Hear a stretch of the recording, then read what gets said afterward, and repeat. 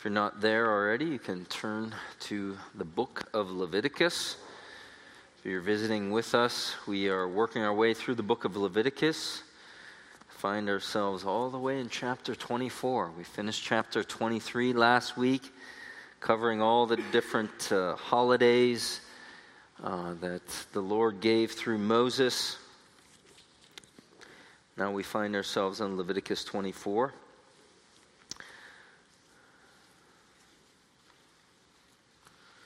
For those interested, there's 27 chapters in the book of Leviticus, so we are on the tail end of the series.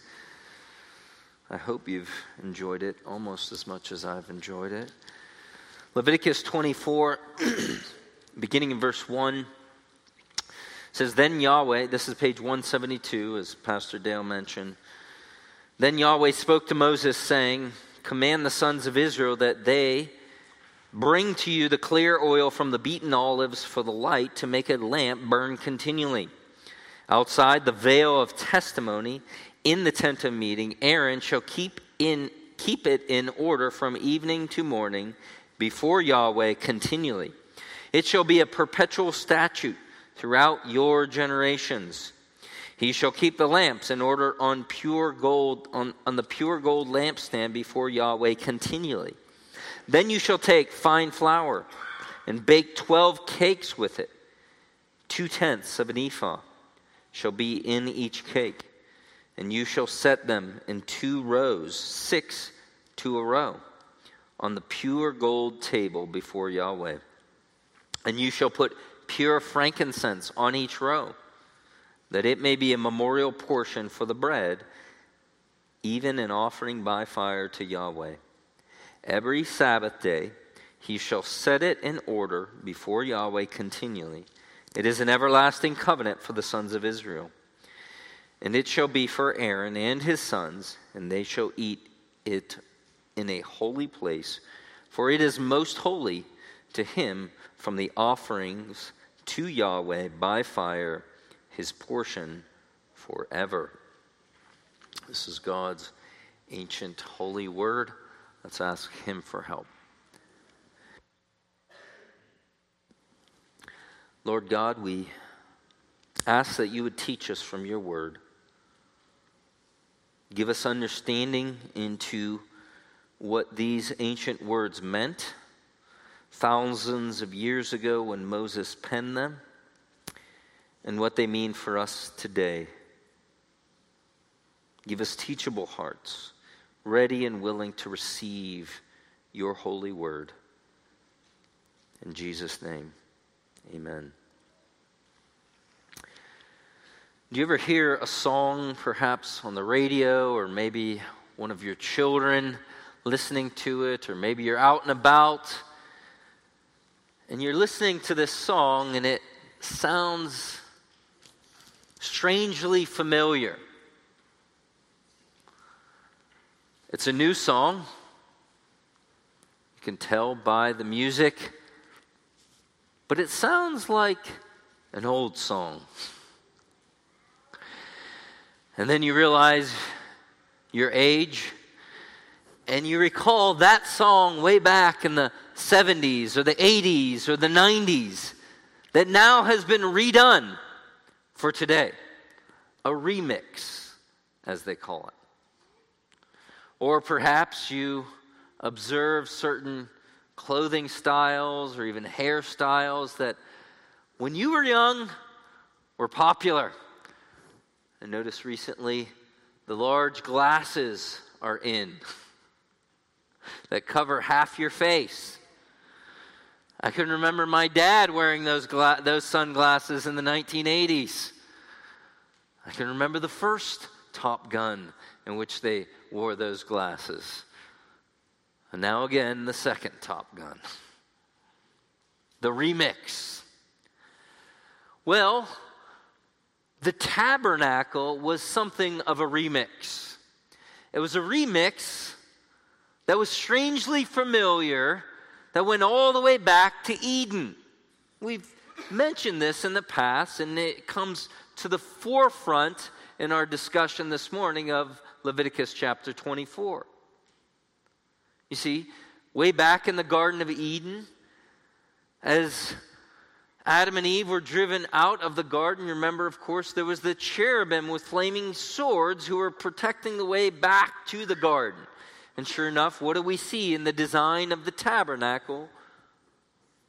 But cherubim on the entry points of the curtain. Cherubim also at the Ark of the Covenant. We also see representation in the Garden of Eden, specifically through Adam as the representative of humanity. We see representation in the tabernacle. We see the priests who represented God's people, and that high priest who once a year would go into the Holy of Holies as a representative to offer sacrifice for God's people. There's many other similarities with the remix of the tabernacle that we can touch on, but one more that we see most clearly, that is at the forefront of our passage this morning, is a tree. A tree. Of course, in the Garden of Eden, there was the tree of life, and there was also the tree of the knowledge of good and evil. And there may have been other trees, because God does, after all, say you can eat from any tree in the garden, but of the tree of the knowledge of good and evil, you must not eat from it, for in the day you eat of it, you will surely die. And sure enough, in the tabernacle, there's a tree. You say, I didn't know there was a tree in the tabernacle. Well, it's the lampstand. The lampstand was to be crafted in the form of a tree. And so we're going to look at two ancient symbols that should motivate us to be serving the Lord. The first of these symbols I'm calling the brightness that God provides. And by the way, just a little bit by way of review, we talked about those different holy days in Leviticus chapter 23. And now this section in Leviticus 24 is dealing with the day-to-day activities that were to be going on in the tabernacle. And specifically, this first, the brightness that he provides, we see beginning in verse 1. It says, Then Yahweh spoke to Moses, saying, Command the sons of Israel, that they may bring to you clear oil from beaten olives for the light, to make a lamp burn continually. So notice, first of all, Moses is told by Yahweh to speak. And here in verse 2, it says, command the sons of Israel. And almost every other time that we see this phrase that Yahweh spoke to Moses, telling him to, it's usually speak to the sons of Israel or speak to the sons of Aaron. But here is a stronger word, to command them. That there's certain obligations that are now involved for all of God's ancient people to be involved in. And this is specifically laid out. They were responsible, all of God's people, to bring oil. Not just any oil, pure oil. This would have been the first product of the mashing of oil, a mashing of olives, to produce the oil that was needful for the burning of this lamp in the tabernacle. This was pure oil that would be fit for a king. We say, why was there need for a lamp in the tabernacle? Well, if you remember the construction of the tabernacle, it was not a huge tent, but basically you had two different sections of the tabernacle. You had the holy place, and then you had the most holy place. And there was a curtain going in to the holy place, and there was a curtain going in to the Holy of Holies, and then there would have been curtains all around. Noticeably, no windows, okay? So we have a wall of windows over here that light comes in, right? But imagine if this was a complete wall without any windows. Then this room would be almost completely dark. And so if you went into the tabernacle, it would have been completely dark. This is why there was a very practical need for a lamp. Verse 3. Outside the veil of testimony, in the tent of meeting, Aaron shall keep it in order from evening till morning before Yahweh continually. It shall be a perpetual statute throughout your generations. So outside the veil of testimony, so this second curtain, it's called the veil of testimony because behind this veil, behind this curtain, was the testimony, namely the 10 Commandments. Remember, the 10 Commandments were placed inside the Ark of the Covenant, along with Aaron's staff, and I think there was some manna in there as well. And so it's called the veil of testimony. So right before the entry point into the most holy place, where the Ark of the Covenant resided, where God was symbolically dwelling with his people, there was to be a lamp. And notice again, this is the second time this word is repeated, and it's repeated a handful of times throughout this section, but continually. From evening to morning. So while all the Israelites had a hand in bringing the oil, the priests, the sons of Aaron, their job was to make sure it stayed lit. Verse 4, he shall keep the lamps in order on the pure gold lampstand before the Lord continually. So this lamp was to be lit regularly. It was to be an ongoing light inside the tabernacle. There's more instructions that are given in the book of Exodus. It comes up a couple times. One, I think in chapter 28, where instructions are given, and then the implementation of the actual construction of the lampstand is given in Exodus 37, verse 17 and following. You might want to turn there. It could be helpful if you have nimble fingers. It's just one book to the left of Leviticus. You won't get too lost. Exodus chapter 37, verse 17. It says, then he made the lampstand of pure gold. So we have Bezalel and Aholiab. These are the skilled craftsmen involved in the makings of the tabernacle and the holy hardware that was in the tabernacle. This lampstand was to be made, as we saw also in Leviticus, of pure gold, which, by the way, it was a talent of gold, which is roughly somewhere between 70 and 90 pounds of gold. So by today's standards of value of gold, this was a very expensive piece of hardware. It's no wonder that when the Romans, when Titus Vespasian in 70 AD came and destroyed the temple, they took the lampstand with them, okay, amongst other things. In fact, archaeologists found that actual lampstand that was taken in 70 AD. Now, whether it was exactly like the lampstand that is instructed to be crafted here, we can't say for sure. But it's pure gold. He hammered the lamps. He made the lampstand of hammered work.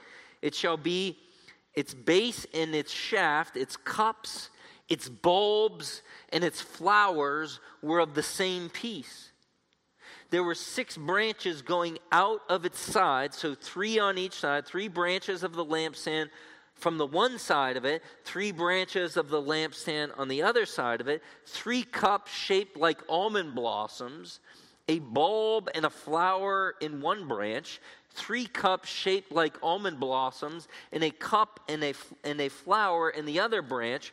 So for the 6 branches coming out of the lampstand, in the lampstand there were 4 cups shaped like almond blossoms, its bulbs and its flowers, and the bulb was under the first pair of branches coming out of it, and a bulb under the second pair of branches coming out of it, and the bulb under the third pair of branches coming out of it. for the 6 branches coming out of the lampstand, their bulb and the branches were one piece with it. The whole was a single hammered work of pure gold. He made it 7 lamps with its tongs and its tray of pure gold. So what do we have here? We have the language of bulbs, flowers, almond blossoms, branches. This is why I say this was a tree. A tree that was on fire. A tree that functioned like a lamp lighting the way to Yahweh. Again, a remix of the Garden of Eden and the tree of life. A symbol of life inside of Eden. A symbol of God dwelling with man. Tremper Longman says, a tree like menorah reminds us of the Garden of Eden, and so represents the presence of God on earth. Heavenly and Edenic imagery thus permeated the tabernacle. And also, by the way, where else do we see vegetation on fire in Torah?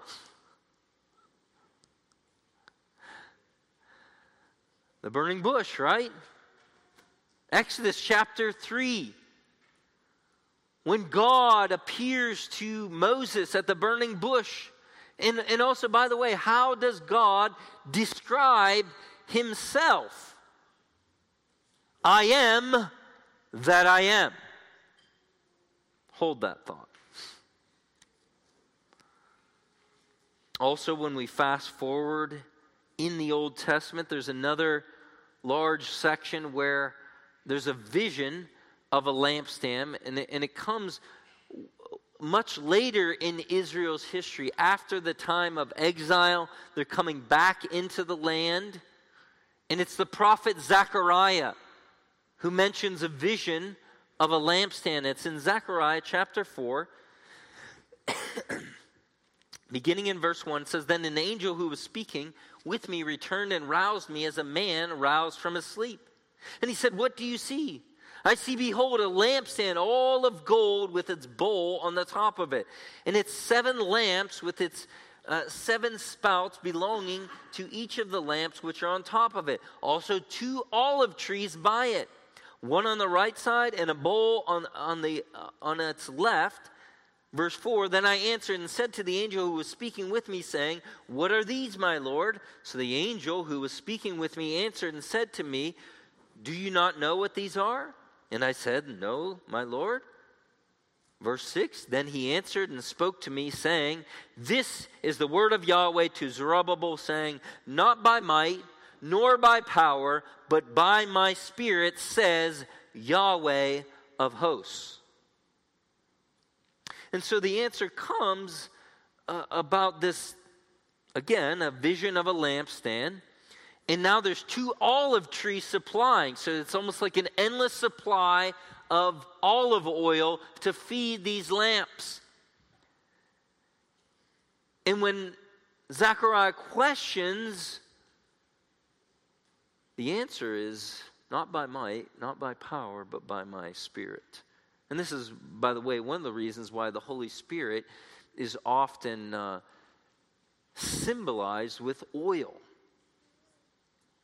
both in the Old and the New Testaments. And then, of course, when we get to the New Testament, remember I mentioned last week with the Feast of Tabernacles that not only was there a water libation ceremony, a pouring out of water with this great festivity, drawing water from the pool of Siloam and then pouring it out over the burnt offering at the altar, but there was also a candle lighting, a menorah, a lampstand lighting ceremony. And it's within that context that Jesus, in the Gospel of John, in chapter 18, he says, "I am the light of the world. He who follows me will not walk in darkness, but will have the light of life." So it's no wonder that by the time we come to the New Testament, Jesus himself identifies himself because he's so closely associated with the lampstand, which is the way of life with God. The way back to Eden. The way back to God dwelling with man. Again, isn't this how the Gospel of John starts out? In John 1:14, and the Word became flesh and what? Tabernacled among us.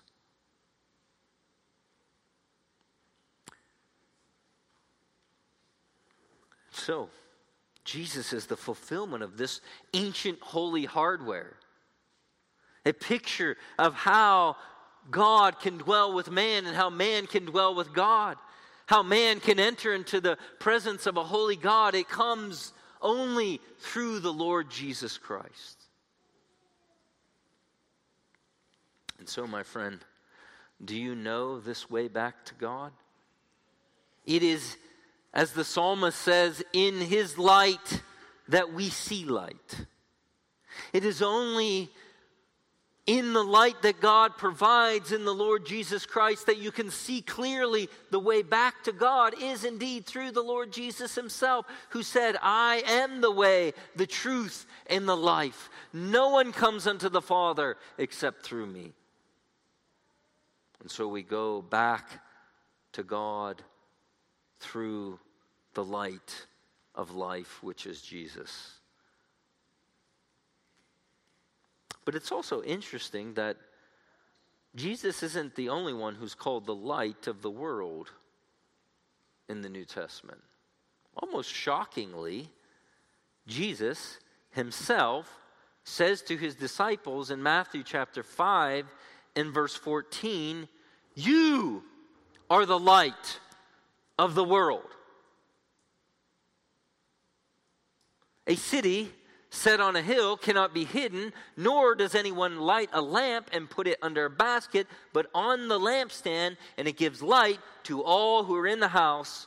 Let your light shine before men in such a way that they may see your good works and glorify your Father who is in heaven. There's almost a sense in which, if the Scripture didn't tell us, we might think it's blasphemous to call ourselves the light of the world. But the Scripture says that you are the light of the world. Jesus himself, who declared himself the light of the world, says to his people, you are the light of the world. So what gives? Well, of course, we do not have life-giving properties like the Lord Jesus does. But as we reflect his light, we can show the way back to God. As we speak the light of truth in the lives of others, as our lives shine before men, we can point others back to God in this fallen world. And so it's no wonder that when we get to the last book of the Bible, with all that imagery that John uses in the book of Revelation, there's so much imagery that comes from the Torah, from those first 5 books. And one of them is lampstands, right? In Revelation chapter 2, the risen Christ, the glorified Christ, walks amongst the churches, which are called what? Lampstands. And listen to Revelation chapter 2. To the angel in the church in Ephesus, this is what the one who holds the 7 stars in his hands, the one who walks among the 7 golden lampstands says, I know your deeds and your toil and your perseverance, that you cannot bear with those who are evil, and you put to the test those who call themselves apostles, and they are not, and you found them to be false, and you have perseverance and have endured for my name's sake. You also have not grown weary. But I have this against you. You have left your first love. Therefore remember from where you have fallen, and repent, and do the deeds you did at first. But if you do not, I am coming to you, and will remove your lampstand out of its place, unless you repent. Yet this you do have, that you hate the deeds of the Nicolaitans, which I also hate. He who has an ear to hear, let him hear what the Spirit says to the churches. To him who overcomes, I will grant to eat of the tree of life, which is in the paradise of God. Did you notice all the Edenic and tabernacle-ish imagery there? And so the churches were to be lampstands, shining the light of Christ to this dark and fallen world, under the threat that if you do not do what I say, I will remove your lampstand. I will blow the light out, and you will be in the darkness like the rest of the world. And sadly, evidently, that must be what happened to these churches of Asia Minor. Because I've never heard of the first church of First Baptist of Laodicea, First Presbyterian of Ephesus. In fact, most of Asia Minor is actually modern-day Turkey, blanketed by the diabolical lies of Islam. Because the church failed to heed the call to be a light to the world and to align its life with the message of the gospel, Jesus blew it out and took the lampstand away. And so, my friend, we need to be living lives that are consistent with the light of Christ, shining the light back to Him. Our own lives, Jesus says, let your light shine before men that they may see your good deeds and glorify your Father in heaven. What kind of light are you shining? What kind of message are you communicating with your life? Is your life a wall to Christ, or is it a way to Christ? Is it a wall that is an obstacle, a hindrance to others around you because they don't see anything Christ-like in you or attractive that would make them want to become a Christian? Or is there something compelling as you bear the fruit, as you're connected to the vine, that is compelling because you're shining the light of Christ in your own life? Also, there's much application here as far as serving. Remember, it was in verse 1 of Leviticus 24, verse 2, command the sons of Israel that they bring to you clear oil from beaten olives for the light. Now, I don't know what the process is of beating olives. I don't know if it's like grapes where you're, stomping and taking the liquid product of the olives. I'd imagine it was something like that. But it's a seemingly mundane task, right? I mean, you could just imagine, maybe a father with several of his children out squishing olives or doing whatever's needful. And the boy says, Dad, what's this for? We're making pure oil to light up the lamp in the tabernacle for the priests. And this is a picture of the way back to God, as that lamp was a picture of the tree of life in the Garden of Eden. And so in a similar way, in the temple today, the house of God today, which is the imagery that's used for the church, as we are united to the one who is the temple, the Lord Jesus. We can be about the business of performing seemingly mundane tasks. Taking out trash, gathering up sticks, mowing the lawn, all in service, participating for the light of Christ to shine brighter. 1 Peter chapter 4, verse 10, Peter writes, as each one has received a gift, employ it in serving one another as good stewards of the manifold grace of God. Whoever speaks is to speak as one speaking the oracles of God. Whoever serves as one serving in the strength which God supplies, so that in all things God may be glorified through Jesus Christ, to whom belongs the glory and might forever and ever. Amen. And so Peter says, whatever gift you have, use it. Whether it's a serving gift or whether it's a speaking gift, employ it, put it into service for one another. Ultimately, that the light of the glory of God would shine in Christ's church. And so we are all to be involved. Some of you who are at the retreat remember me using the illustration of professional sports, right? Football game. There's 22 men down on the field working their butts off. There's 80, 90, 100,000 overweight, out of shape, hot dog, scarfing, beer guzzling people in the stands doing nothing but sitting there. All too often,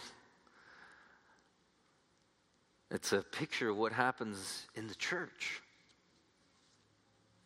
where there's a lot of fans all around, not enough people in the game. But the light of Christ should motivate us to serve in the game. But secondly, not only the light that he provides, the bread that he provides. Notice verse 5. We're in Leviticus 24, in case you got lost along the way. Page 172 in the church Bible. It says, then you shall take, and again, this was the daily order of the tabernacle. The lights had to be on, right? You weren't going to see, you weren't going to pull out your smartphone, to see where's the altar at, turn that little light on your phone. No. And so now, here's this bread. Notice verse 5. Then you shall take fine flour and bake 12 cakes with it. 2/10 of an ephah shall be in each cake. And you shall set them in 2 rows, 6 to a row, on the pure gold table before Yahweh. And you shall put pure frankincense on each row, that it may be a memorial portion for the bread, even an offering by fire to Yahweh. Then verse 8, every Sabbath day it shall be set before Yahweh continually. There's our word continually again. It is an everlasting covenant for the sons of Israel. What's going on here? Well, this is sometimes called the showbread. I think that was William Tyndale's brainchild when he translated one of the early English translations, calling it showbread. Sometimes it's called the bread of presence, because this is the bread that's in the very presence of Yahweh. It's to be made, instructions are given here as far as the making of it. It's to be made of fine flour, baked 12 cakes with it, 2/10 of an ephah shall be in each cake. And so these were probably like unleavened bread, probably in a circular fashion here, and they were to be stacked in 2 rows. Did we have a picture of the bread? They were to be stacked in 2 rows, and this was to be on pure gold table before Yahweh. Now, there's 2 rows of 6 here. What might that speak of? Probably, almost certainly, representative of another 12 that we see come up over and over. The 12 tribes of Israel, the 12 sons of Jacob, you remember, that become the different tribes in Israel. And so here this bread is to be provided, which, by the way, again, almost certainly each Israelite, as they brought the grain offerings to the priest, it would have been the priest who would have taken the grain offerings and used some of that grain for the baking of these loaves of bread. And this was to be a picture of what? Well, a picture, no doubt, of God providing for his people. Just like for 40 years he had provided the manna from heaven for his people, that God was going to continue to provide for his people. It also, no doubt, was a picture of fellowship and communion with God. That this was God himself inviting his people to sup with him.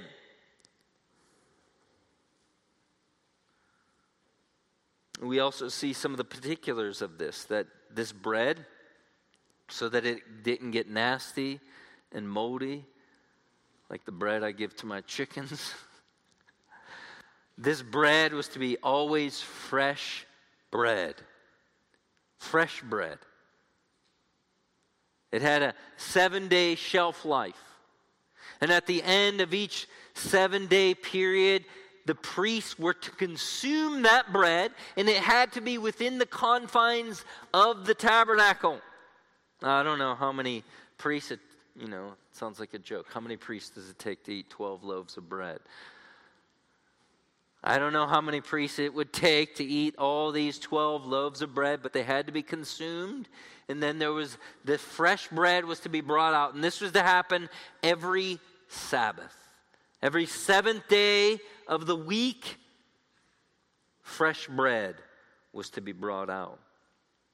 In fact, Andrew Bonar, the Scottish Presbyterian, he picks up on this imagery and he says, it was renewed weekly. It thus never molded. It was fresh at all times. For so is the antitype, ever fresh to us, as truly as in apostolic days. He never waxes old. His food never molds. You may get the same joy in believing on him, the same peace, the same assurance that were found in apostolic days, and may be moved with the same love and zeal and holiness by feeding on the same primitive food. And yet more, it will be on the morning of the Sabbath, the 7,000th year on the earth, that he shall set gloriously his people in full, fresh fullness. Now, he gets a little weird at the end there with his eschatological expectations, but you get the point. As that fresh bread was brought out every Sabbath. And so there is a freshness to the antitype. What's the antitype? Well, he's using language that these Old Testament rituals were types, shadows, pictures that point to a greater reality. And as we have been seeing with all the different imagery of the tabernacle, it continues to point us to Jesus. Because just as the bread, these 12 loaves, represented God's provision for his people in the wilderness, it's the provision for his people in the wilderness that Jesus most explicitly states in John chapter 6 that he is the bread that has come down from heaven. That he says in John 6:35, I am the bread of life. He who comes to me will never hunger, and he who believes upon me will never thirst. Jesus declaring that he is the provision that God provides to meet your greatest spiritual need. And just as the flour had to be grounded and pounded and crushed So, in the words of the prophet Isaiah, it pleased the Lord to crush him, setting him to grief, so that he would become a guilt offering for us. That the Lord Jesus, suspended between heaven and earth, was crushed so that he could give that offer of full salvation, full forgiveness of sin, meeting any sinner in the greatest spiritual need as the bread of life, the bread that produces life. So, my friend, if you've not come to Jesus, come to him. He offers it freely. He offers life freely. You don't have to clean up your life to get ready for Jesus. No, come to him.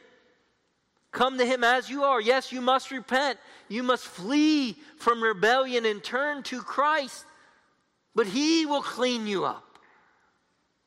He will make all things right. And so, what do we see here? Just like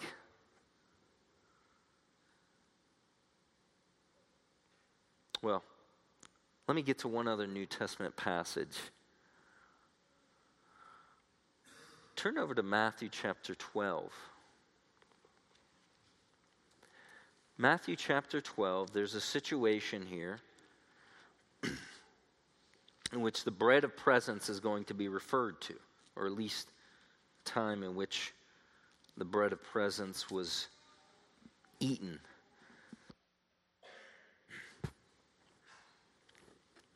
In Matthew chapter 12, in verse 1, it says, "At that time Jesus went through the grain fields on the Sabbath. And his disciples became hungry and began to pick the heads of grain and eat." So you can imagine where this is going. Matthew's already set it up.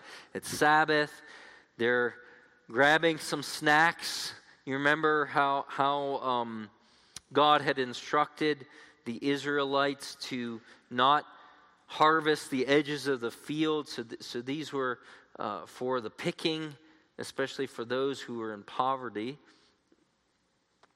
And so they're grabbing these heads of grain along the way. In verse 2, all of a sudden the camera zeroes in on the Pharisees. And you can just see the scowls on their face. When the Pharisees saw this, they said to him, "Look, your disciples do what is not lawful to do on the Sabbath. Sabbath breakers!" Well, why are they called Sabbath breakers? Well, God had given instructions to remember the Sabbath day, to keep it holy. For 6 days you shall work, but on the seventh day, you're what? You're not to work, you're to rest. Well, the Pharisees, in rabbinical tradition up until this time in which Jesus is here with his disciples, had done what's called fencing of the law, which means they added all these rules and instructions related to what does it actually mean to rest on the Sabbath, and what would you have to do to break that command to rest on the Sabbath. And so they came up with the idea, any kind of picking of fruit or grabbing of grain, even if it was just a snack, was considered harvesting on the Sabbath and was violating the Sabbath. And so the Pharisees are wagging their finger at Jesus and his disciples, calling Jesus and his disciples Sabbath breakers. Verse 3. "But he said to them, have you not read what David did when he became hungry? He and his companions, how he entered the house of God and they ate the consecrated bread, which is not lawful for him to eat, nor for those with him, but for the priests alone." So Jesus brings up an account in the Old Testament. It's in 1 Samuel, towards the end of 1 Samuel, around chapter 20-ish. Don't hold me to that, but somewhere around there. It was in Nob. David and his men are on the run. Remember, they're being hunted by Saul, King Saul, and they're starving, and they have no food, okay? And David asks the priests at Nob if they can eat this special bread, the same bread that we see in Leviticus chapter 24, which was only reserved for the priests. And do you remember what the priest did? The priest let them eat. And they ate the bread. And so what's going on here is Jesus is saying, there was a time in which the priests, who their role was the interpretation of the law, allowed for starving people to partake bread that was normally reserved only for the priest. Verse 5, Matthew 12. Or have you not read in the law that on the Sabbath the priests in the temple break the Sabbath and are innocent? Oh, by the way, did you know the priests work on the Sabbath? Evidently they had to, right? Because we saw the priests had to be involved with continuing to bring oil to light the lamps in the tabernacle. They had to be involved with the changing of the bread, taking the new bread, putting it in. It was probably baked that morning on the Sabbath, and it was freshly brought there, and then the old bread had to be eaten. In other words, it's the priest who had the right and the authority as the interpreter of the law. And then Jesus drops a bomb in their lap. Verse 6. But I say to you, something greater than the temple is here. Yikes. What Jesus is saying here is the one who is greater than all of that, the priesthood, the temple, which was later after the tabernacle, was a more permanent structure, is here. In other words, if the priests in the Old Testament had the ability to rightly interpret the law and in a sense have some kinds of exceptions related to the law, how much more the one who is greater than the temple who's talking to you? In other words, again, we see here that Jesus himself becomes the fulfillment of all these pictures and all the ritual and all the ceremony, because he's greater than it all, because he's the reality to which those old rituals pointed to, including the Sabbath itself. He is the rest, as he declares at the end of this chapter, by the way. Come unto me, all you who are weary and heavy laden, and I will give you the rest. I will give you the Sabbath rest. Herein you can dwell. Herein you can come back to your Creator through me. And so what do we have going on here? We have, as you read the whole storyline of the Bible, Jesus himself is the fulfillment of not only the tabernacle, all the hardware involved in the tabernacle, so many of the pictures there all terminate with the Lord Jesus Christ. And all of this is a picture. It's a picture of God welcoming sinners to himself, to have fellowship. But in the words of one commentator, if the lights are on and the table is set, what do you expect? If the lights are on and the table is set, God is saying, come and eat. The door is open. The way back to me is here.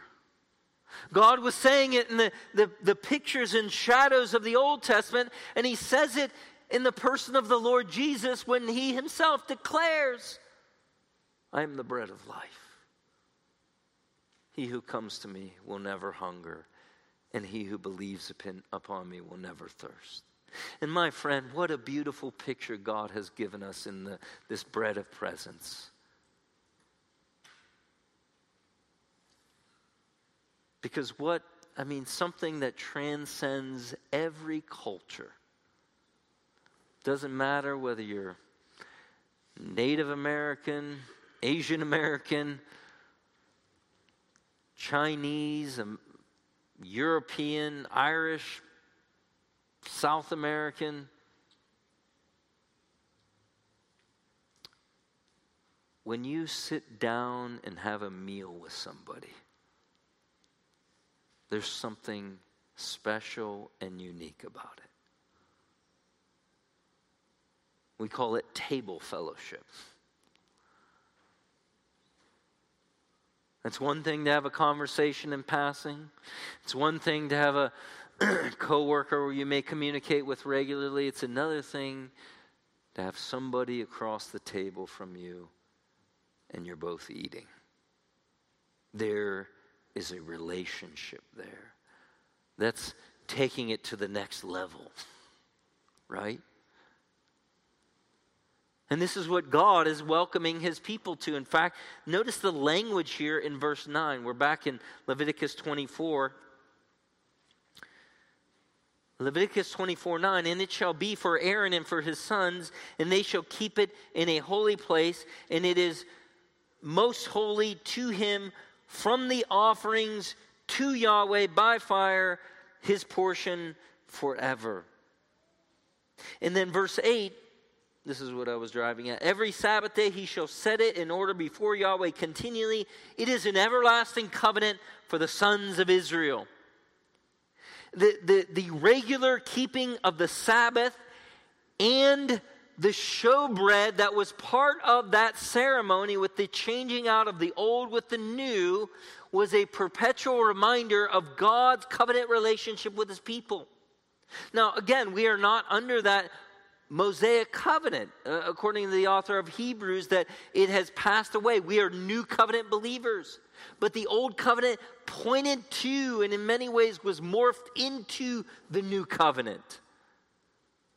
So that while we don't practice those types and ceremonies and rituals, we do feast with Jesus.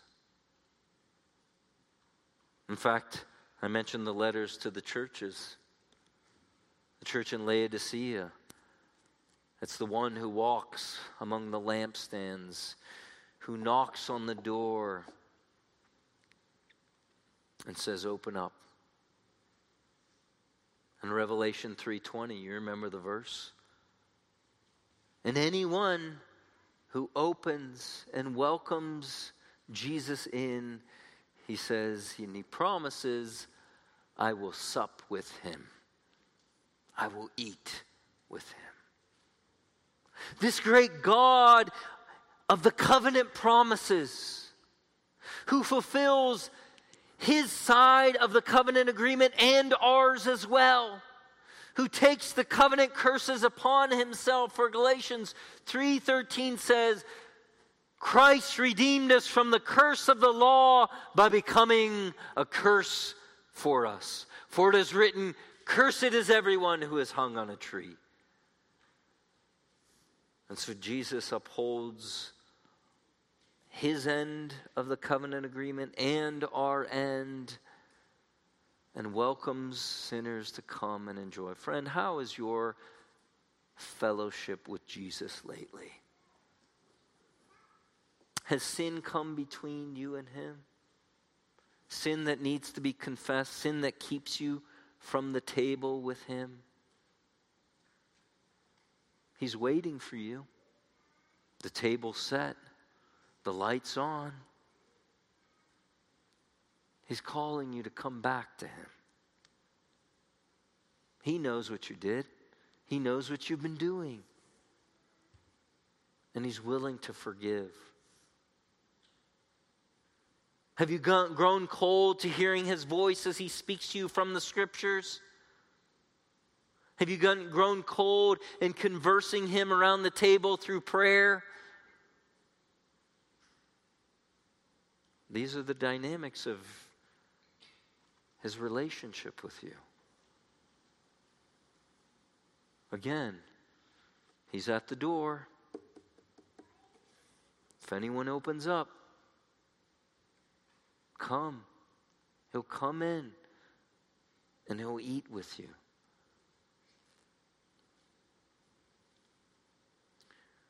It's no wonder that the Lord Jesus Christ, when he is speaking of the kingdom, he speaks in parabolic form.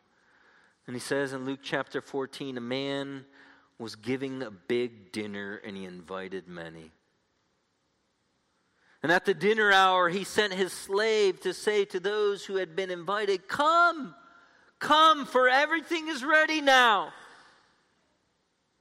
But they all began to make excuses. The first one said, I've bought a piece of land and I need to go out and look at it. Please, I ask you, consider me excused. Another one said, I've bought 5 yoke of oxen and I'm going to try them out. Please, I ask you, consider me excused. And another said, I've married a wife and for that reason I can't come. My wife won't let me.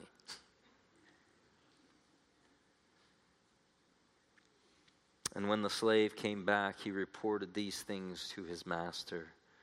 Then the head of the household became angry and said to his slave, "Go out at once into the streets and the lanes of the city and bring in here the poor and the crippled and the blind and the lame." And the slave said, "Master, what you have commanded has been done, and still there is room." And the master said to the slave, "Go out into the highways and along the fences and compel them to come in, so that my house may be filled. For I tell you, none of those men who are invited shall taste of my dinner."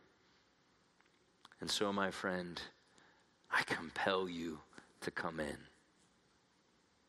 The light's on and the table is set. Let's pray. Lord God Almighty, we thank you for these ancient pictures that point to beautiful and glorious realities that we, mere sinful creatures, can enter into fellowship with you. Oh Lord, may we go back to you through the light that you provide and the bread that you provide in the Lord Jesus Christ, in whose name we pray. Amen.